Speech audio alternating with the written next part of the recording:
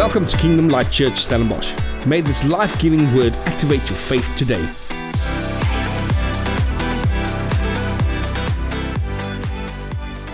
Now this morning, I'm gonna continue with our series I started last week called Upside Down Kingdom. How many of you enjoyed it? Come on, it's something new. I want to encourage you to read through the book of Luke in the next month, because we're going to look at this, the book of Luke for the month of November and December. And you can actually go on to, you can actually do a series for a year on the book of Luke. It's just actually incredible. We're going to look at the stories, we're going to look at stories from the Gospel of Luke. And I want to dive into the stories of Jesus, his parables. And the sermons will not flow into each other. From chapter 1 to chapter how many? It's actually the longest Gospel in the Bible. It will not. But I will focus on stories of the life of Jesus, of parables. I want to go around. But today's sermon will actually flow from last week's sermon. And you don't have to have listened to last week's sermon to actually explain or to understand today's sermon. Don't worry. I'm just going to start where I ended off. Is that right? Now, last week I spoke about two amazing people called Zachariah and Elizabeth. Zachariah and Elizabeth were the parents of the Apostle John. Well, he was not actually an apostle, he was the prophet, or he was preparing the way for Jesus or for the Savior.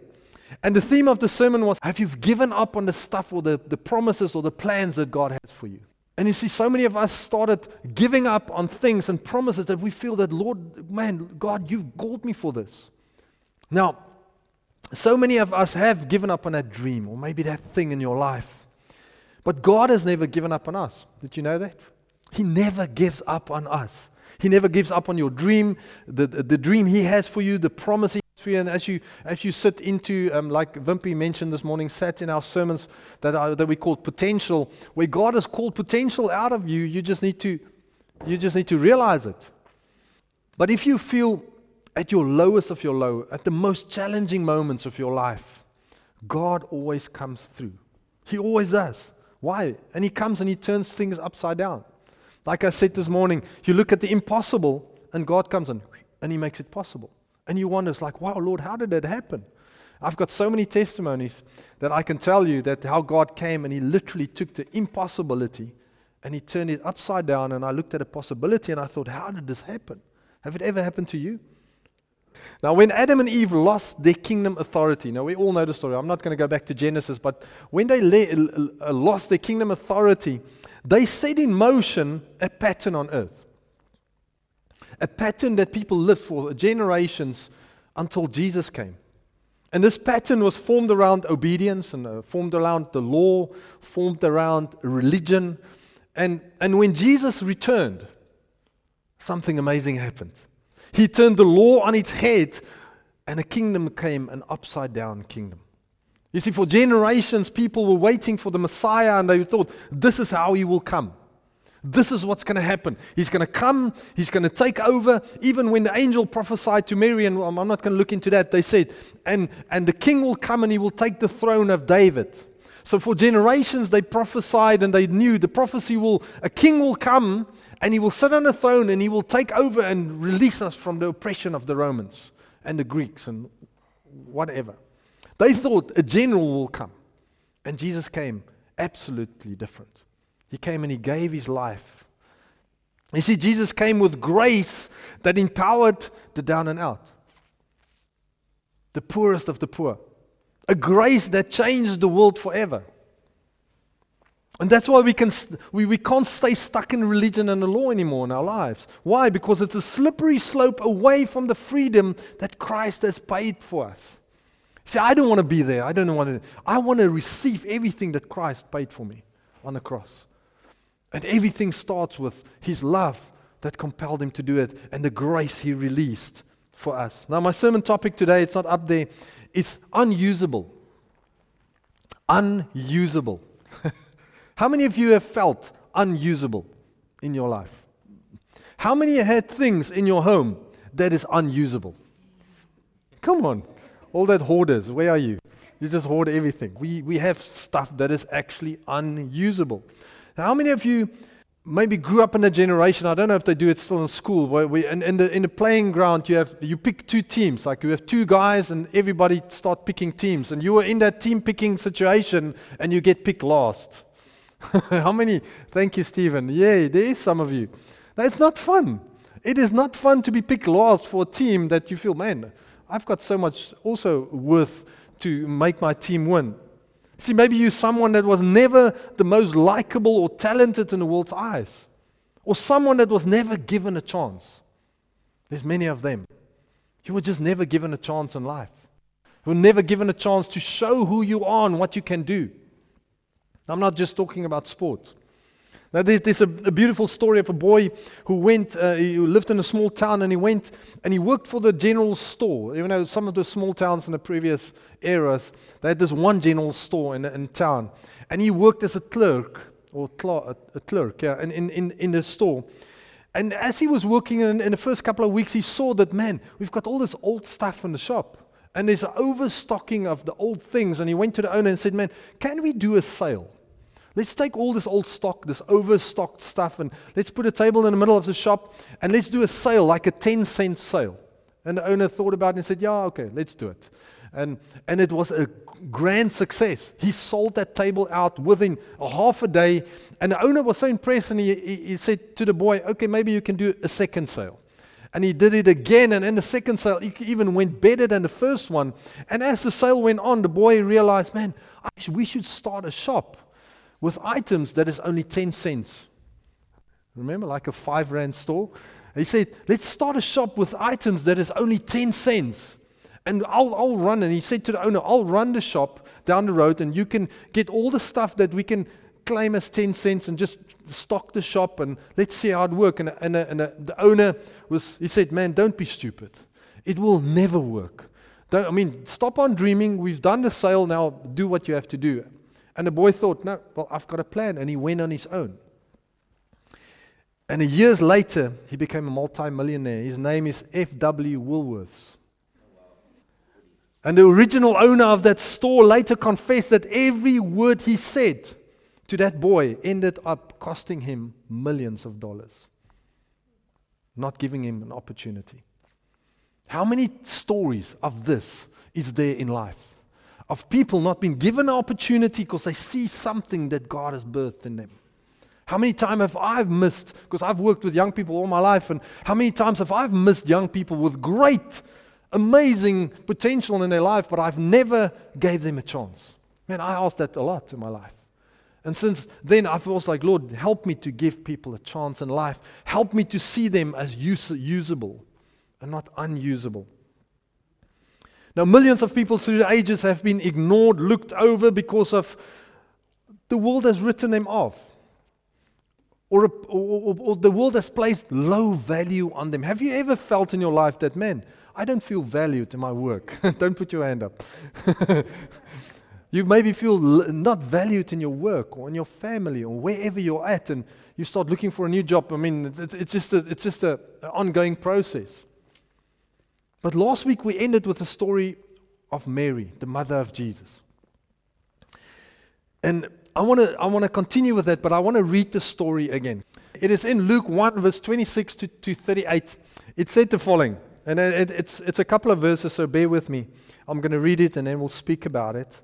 It says, in the 6th month of Elizabeth's pregnancy, God sent the angel Gabriel to Nazareth, a village in Galilee, to a virgin named Mary. She was engaged to be married to a man named Joseph, a descendant of King David.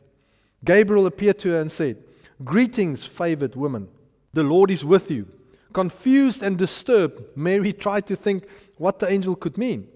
Don't be afraid, Mary, the angel told her, for you have found favor with God. You will conceive and give birth to a son, and you will name him Jesus. He will be very great and will be called the Son of the Most High. The Lord God will give him the throne of his ancestor David, and he will reign over the Israel forever. His kingdom will never end. Mary asked the angel, but how can this happen? I'm a virgin. A very legit question. The angel replied, the Holy Spirit will come upon you, and the power of the Most High will overshadow you, so the baby to be born will be holy and he will be called the Son of God. What's more, your relative Elizabeth will become pregnant in her old age. What's more, your relative Elizabeth has become pregnant in her old age. People used to say she was barren, but she has conceived a son and is now in her 6th month. For the word of the Lord will never fail. I love that part. The word of the Lord will never fail. Mary responded, I am the Lord's servant. May everything you have said about me come true. And then the angel left her. That's an amazing story, isn't it? Now let's quickly look at Mary, just Mary for a moment. Because we always read the story, the mother of Jesus, but we never get the context of who Mary really was. Now Mary was a young woman, and there is some background checks that says that she came from a poor background. She was a servant girl, and she was not from a rich family. Now, like I said last week, if you were a woman in biblical times,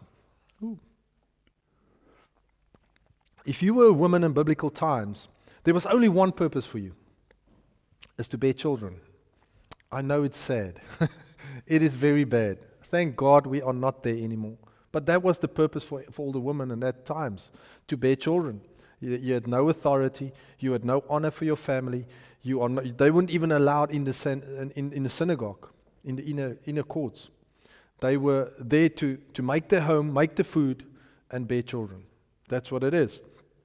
And it was a tough job, because to get flour every day, it was hard work to bake and to do things. It was not as easy, go to Checkers, buy flour and make some bread. No. They had to literally do a lot of hard labor to get there. Now, for a woman to be married, for a woman to have children, to bear children, she first had to be married. That's right. Now, when you came from a wealthy family, easy. But if you didn't come from a wealthy family, it was not that easy. Now, so Mary comes. Here we get Mary. She meets Joseph, and they get engaged. And Joseph was not just any man, he was a descendant of King David. I mean, that's quite something, that's quite a pip on your shoulder. If you are a descendant of a king. You see, he wasn't just a descendant of King David, he was also a descendant of King Solomon. And we can go on. You see, Joseph was a man of stature. And here Mary meets this incredible guy, and I think she went, finally, yay, I'm redeemed. Yay, I'm going from poor to rich. I'm going from no status to status. It's almost like getting a promotion at work. Come on, you get in, you're doing your Zuma years, you work, and then suddenly, whoop, they give you a promotion, and the next year they give you a promotion, and you're head of the department. You feel like, man, I'm sitting with the big boys at the table, I'm going and have lunch with the CEO, it's amazing, yay. Kieran will know. And this is exactly where Mary was. Suddenly God came and redeemed something in her life, and she went from nothing to, oh wow, I'm getting married to a man with stature. I'm going to bear children. I'm not going to be poor and struggling anymore. And then suddenly, an angel appeared and messed it all up. See, God came and He turned the apple cart over. Let's be honest. You see, if we look at the worldly perspective and the mindset, we can say that everything Mary was and represented made her unusable for a major task from God. She was poor, she was a woman, she was not married. Just think about it. She was unusable for God, like many women was.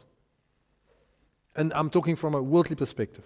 But God came and He turned it upside down by choosing Mary for one of the most important acts of obedience. Think about it. This was not just, okay, no, this was an act of obedience. An act of obedience to such a degree. I mean, God has never asked anyone for such an act of obedience. See, and what did Mary do? She acted in faith instead of fear. She acted in faith. Now, you need to understand this. See, if you've ever thought about the risk Mary had to face telling Joseph, by the way, I am pregnant. I mean, just think about that scene. Who did you sleep with? What did you do? How can you be pregnant? We're not married yet. I don't want anything to do with you. That's a major risk. She was about to go from nothing to, yay, I'm redeemed. Now suddenly, she needs to tell the husband, I am pregnant. You see, what would the family say? What would her family say? What would his family say? What would the community say? Last week we spoke about Elizabeth. How much reproach and resentment she had to go through as a mother just because she was barren and couldn't bear a child. Now look at Mary. This was a different ballgame. Elizabeth was at least married. She had a husband. She was just barren. Mary was not married. She was engaged to this amazing guy, and now suddenly she's pregnant without being married. I mean, that's a different ballgame. The religious community will stone you. Literally. And see, and what we need to realize is how strong Mary's faith was in this moment. How strong. Listen to what she says. I am the Lord's servant. May everything you have said about me, Gabriel, will come to pass. You see, she sat there and she knew everything is at risk. But Lord, I'm going to have my faith in you. See, that's the intenseness of this moment that Mary faced. Isn't that incredible? See, Mary wasn't just a poor young woman who knew nothing. With a response like this, we can actually see that Mary revered God. She truly revered Him. She loved God. She had a genuine hunger for more of God, and because of that, she pursued Him daily. I believe it. The scriptures doesn't say this, but I truly believe this. You see, she definitely studied and knew the scriptures. And it's funny because women was not allowed into the inner courts, and then the inner courts, it was the only place where they read the scriptures. I mean, so how? Somewhere along the line, she started studying the scriptures. See, only boys from the age of 14 or 13 were allowed into the synagogues where they could be taught the scriptures, all the prayers, all the things of the law of Moses. But the woman wasn't. They were allowed at home to keep the home, to bear children. But when we look at Mary's response, when the angel appeared to her, we can see that she had a strong devotional life. Look at the scripture, Luke 1 verse 46. Now, when the angel said, she went to Elizabeth, and then she had a song of joy after the angel appeared to him. Listen to what she says. And Mary sang the song, my soul is ecstatic, overflowing with praises to God. Sounds like someone with a prayer life. My spirit bursts with joy over my life-giving God. Sounds like someone who knows that God gives life. Then he says, for He has set tender gaze upon me, His lowly servant girl. Next verse. And from here on, everyone who will know that I've been favored and blessed. This is someone who knows that people will ridicule her for getting pregnant without being married. Yet she says, everyone will know that I have been favored and blessed. Talk about a positive confession. It says, the mighty one has worked His mighty miracle for me. Holy is His name. Now we can see here by her song of thanksgiving that God He literally took her from unusable to useful for Him. Isn't that beautiful? From unusable to useful for Him. Listen to verse 53. If you go on. He says, for those who hunger for Him will always be filled. But the smug or self-satisfied, other translation says, but the rich will be sent away empty. And it's an incredible verse. You see, Mary was hungry for God. She was hungry for God. Only hungry people will be filled. If you're hungry, you will be filled. I promise you. You will find a way. But people who's not hungry will not eat. They will not find food. And being a Christian doesn't mean we will be force-fed till you're filled up. God didn't come say, ooh, you look hungry. Let me come and... No, you come hungry. We come hungry as Christians. We come to church because we're hungry. We get into relationships because we're hungry. We get into men's and women's groups and whatever places to get fellowship with people because we are hungry for more of Him. As Christians, we don't have to be force-fed. We come hungry. You see, Mary had a love and a hunger for God. Why? Because she actually quoted Psalm 107. Verse 53, it says, those who hunger for him will always be full. That whole scripture is quoted, Psalm 107, verse 6. She knew the scriptures. She knew the scriptures. And this is a powerful verse. Why? Because it shows the focus that Jesus came to earth with. This verse, one focus. He says he didn't come for the flesh, but he came for spirit. You see, if you are rich in that time, would you ever go hungry? Absolutely not. But he says the hungry for him will always be filled, but the rich will go empty. So he's not talking about food or physical stuff. He's talking, the writer is talking about the spiritual aspect of us. If we look for God, if we hunger for him, we will be filled. But if our focus is on different things, you will not find him. See, the rich were those who focus on what they can attain here on earth. Placing more importance on my life here than in my life in him. Now, listen, I'm not saying that it's wrong to be rich or wrong to live a good life. I believe it is a God-ordained thing for us not to struggle. Come on, we're not going to be poor in heaven. Why being poor here? God has called us to live an abundant life.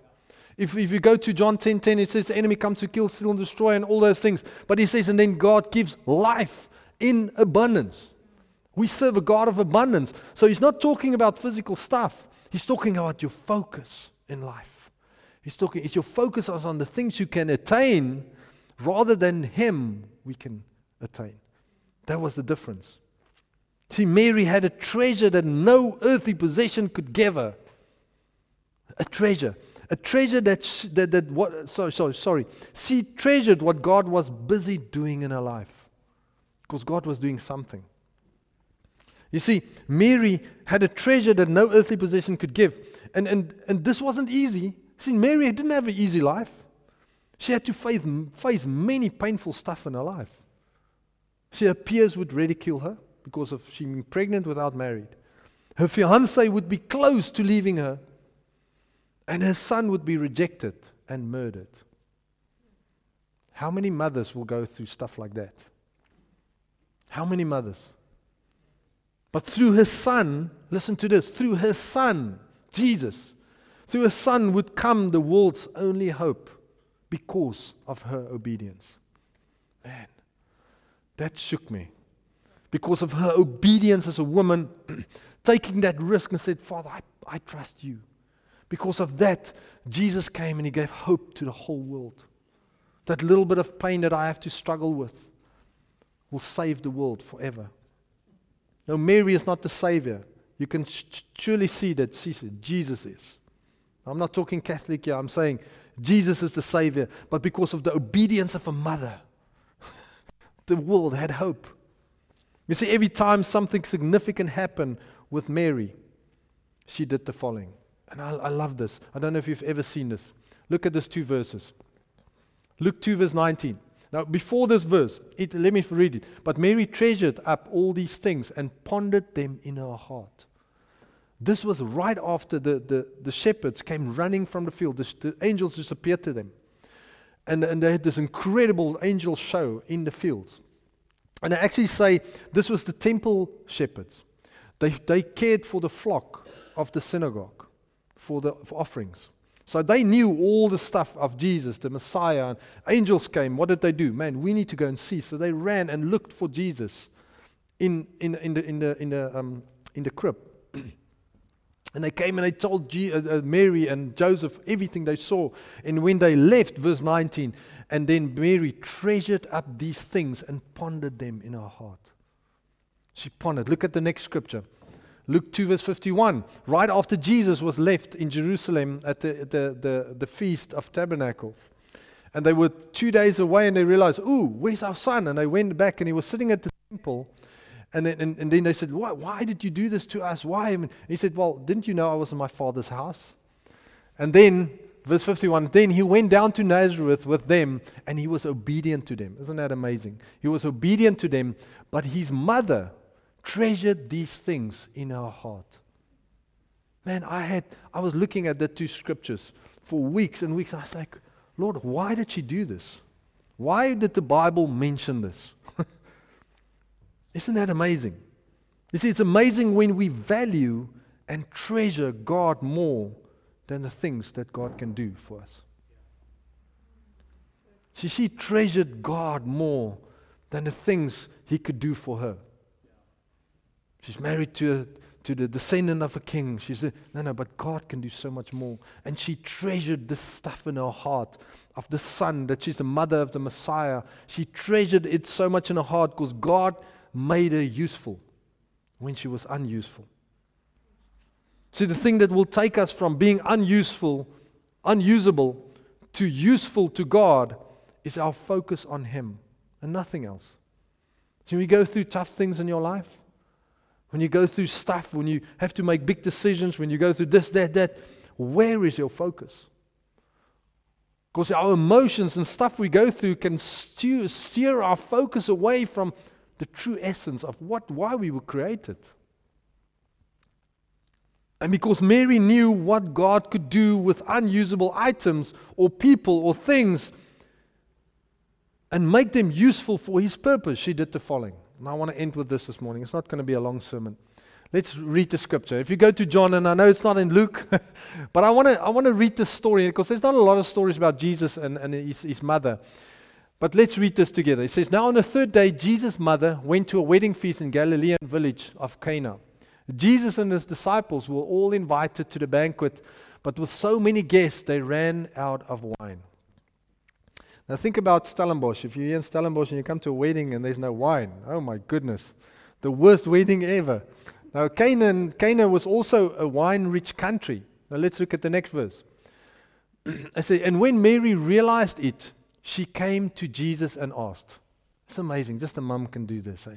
She says, they have no wine, can't you do something about it? And Jesus replied, my dear one, don't you understand that if I do this, I will change nothing for you, but He will change everything for me.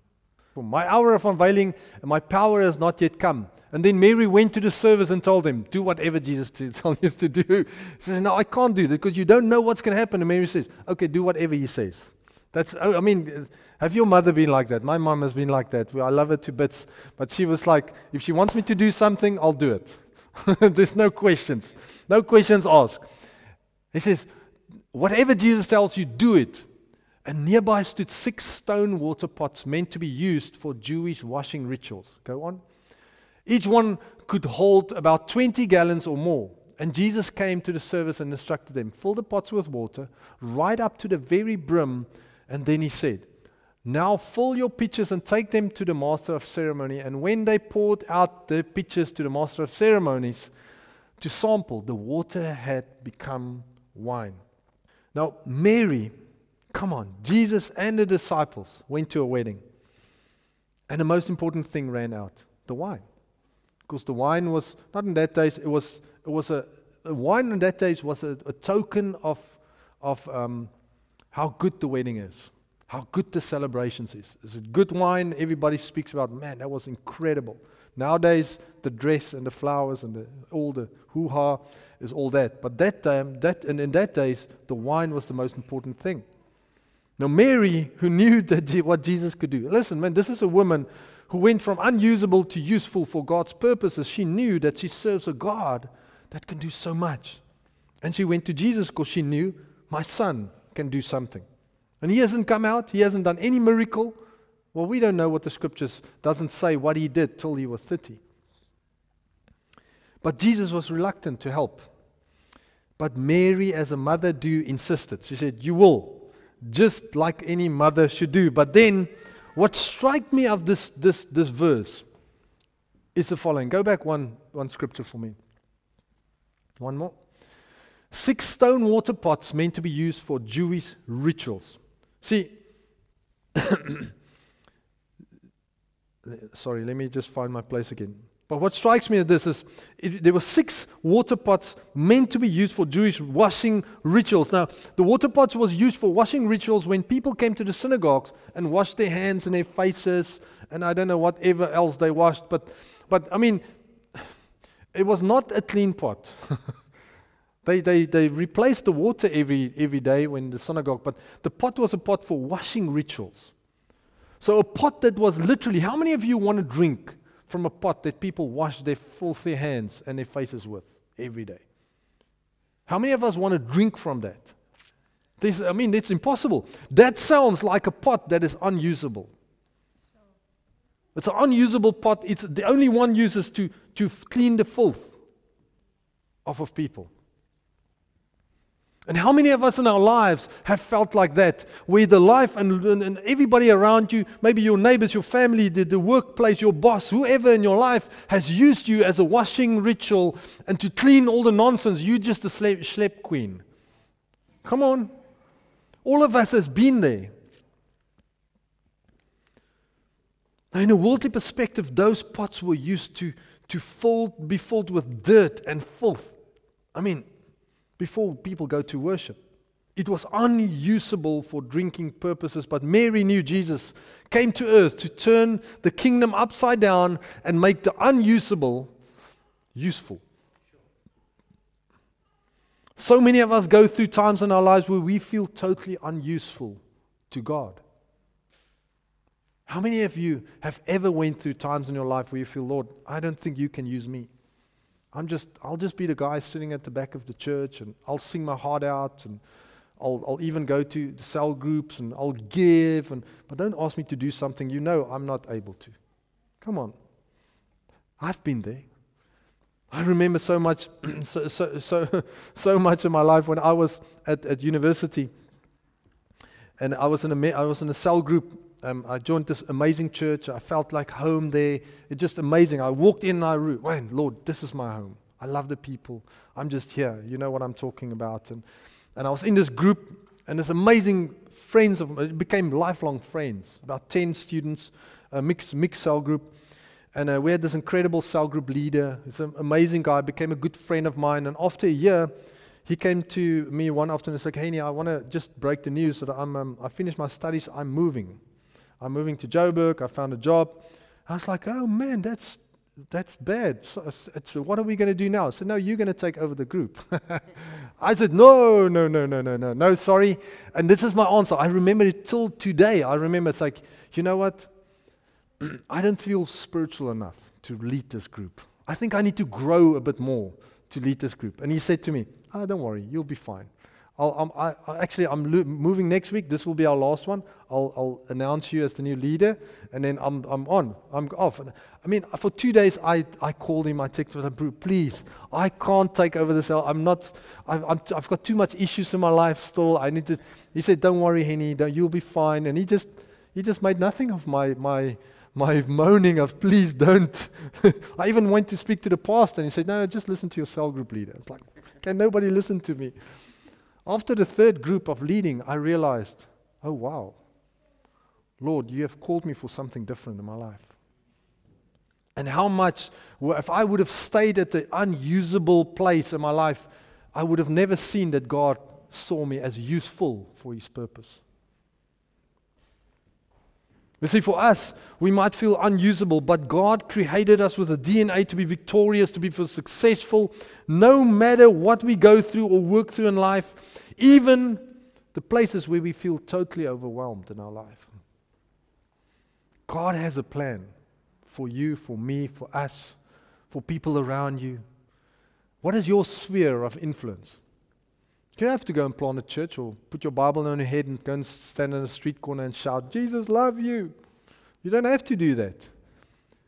By loving people, by showing God's character, by shining the light in your workplace on a daily basis, is what God has called you to do. He has made you useful in every way, in every perspective. Have I told you that story of my friend? I had a young guy at the university that he was in my groups, and he went through as a brilliant golfer, cricketer, and he was in my sport groups. And he studied chartered accounting, and he went to PricewaterhouseCoopers in Pretoria, big offices, and there was this young guy, this pencil pusher in his cubicle there, you know that. And he was there, and the first day he walked into it was very overwhelming. There was a lot of people. That's a big company. And he walked in and he sat at his keyboard and started working, meeting, and he came back. And at lunch, God started speaking to him and said, "Hey, why don't you start a small group or a prayer time between lunch hours? You're sitting here, you might as well do something."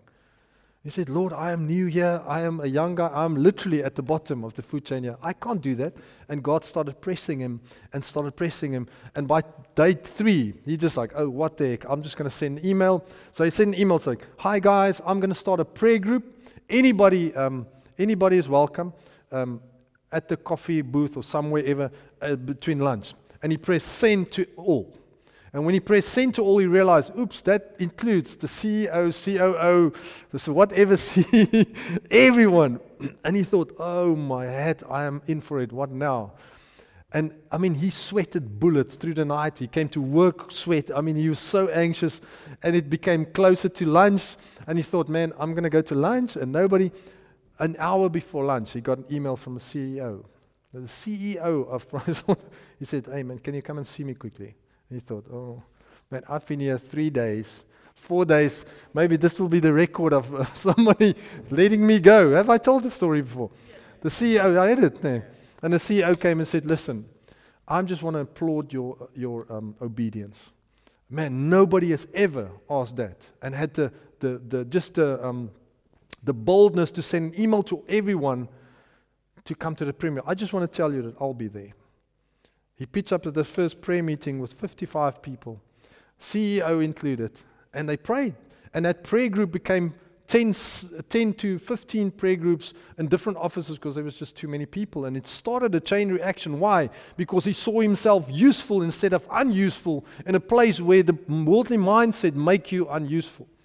You're just a young guy. Sit there and shut up. You see, religion fails us because it has run out of wine. It has run out of wine. It has run out of the spirit, but because it focuses on the flesh. You see, tradition and religion cannot bring joy, but Jesus can. Jesus can bring joy, not religion or law. See, we need to realize that the significance in comparison between the law and grace. And can I end with this quickly this morning? If we look at two people, we look at Moses and we look at Jesus. Moses represented the law. He was a man of God, but he represented the law. And in the law, he turned water into blood. Something unusable. How many of you want to drink blood water? Come on, man. He turned something useful into something unusable. Now, I know the context in the story, but look at Jesus. Jesus represents grace. And his grace, by his grace, he turned water into wine. Spirit-filled. Spirit-filled. You see, we cannot sit in a place where law have an impact on our lives, but grace has. I'm not a hyper-grace kind of guy. I just believe in the power of grace. And that when God shows you grace, that means that you are called to do useful things in his kingdom. You are called to do great things where people think, you'll never do great things. But that's your DNA. Help me, Spirit. You see, God has always, every day of your life, he dreams big dreams about you, of what he wants you to accomplish. What he wants you to step into from a place of unusable to useful in his purpose. You see, but we need to step out of that place. It's like, oh Lord, I'll just be the unuseful guy at the back. No, God called you to be useful. Just be intentional in finding that spot. Where do we find our usefulness in the kingdom? In community, in church, in friends and family who can love you, cry with you, laugh with you, correct you, and love you. But it's only in community where God can bring you to a place of usefulness. I would never be in ministry today if it wasn't for that friend of mine who grabbed me by the shoulder and said, hey man, are you in a small group? I said, no, I'm just checking things out. Don't worry, just give me your number. And he started calling me, SMS me, and I was in his cell group, and because I was there, I started slotting in because I found community. I went from unusable to useful in his purpose because someone loved me enough. And sometimes the world says, I'll be fine, okay, I'm spirit-filled enough on my own. But we can only step into a place of being useful in a place where people love us, where we can find community. Amen. Can we pray together? I want to ask you to stand.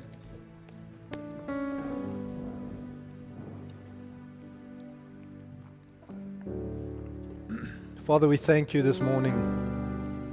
Sure.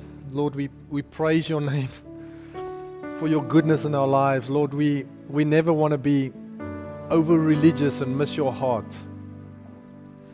But we want to tap from the relationship that you have given us, Father.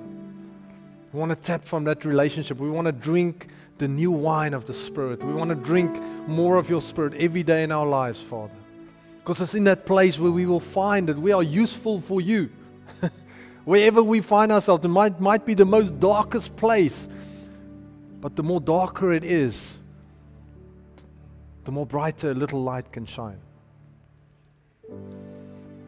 Father, I pray this morning that you will loose something in our hearts, that we will not feel unusable for you, Lord. No matter how much the world and stuff and situations has beaten us up, Lord, that you have called us to bring hope, to love.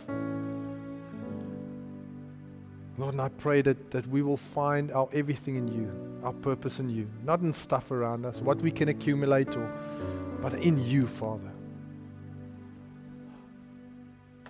So if you're here this morning, and if your eyes are closed, I just want a moment with God.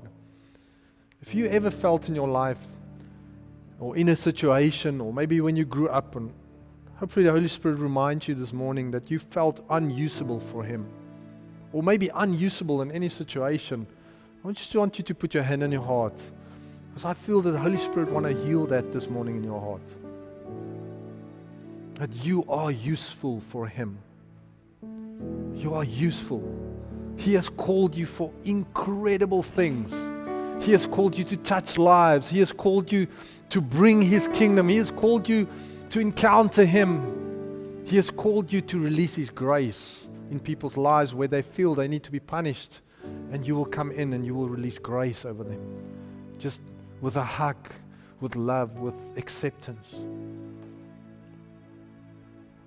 Father, I pray that you heal our hearts this morning. You heal our hearts, that we will see that you have come, Father, to make unusable things useful. You have come to move us from religion to relationship. You have come to move us from law to grace. Father, we love you so much. Holy Spirit, will you come and touch our hearts this morning? Thank you for listening to our weekly sermon. For more detail, visit www.klcstellenbosch.co.za.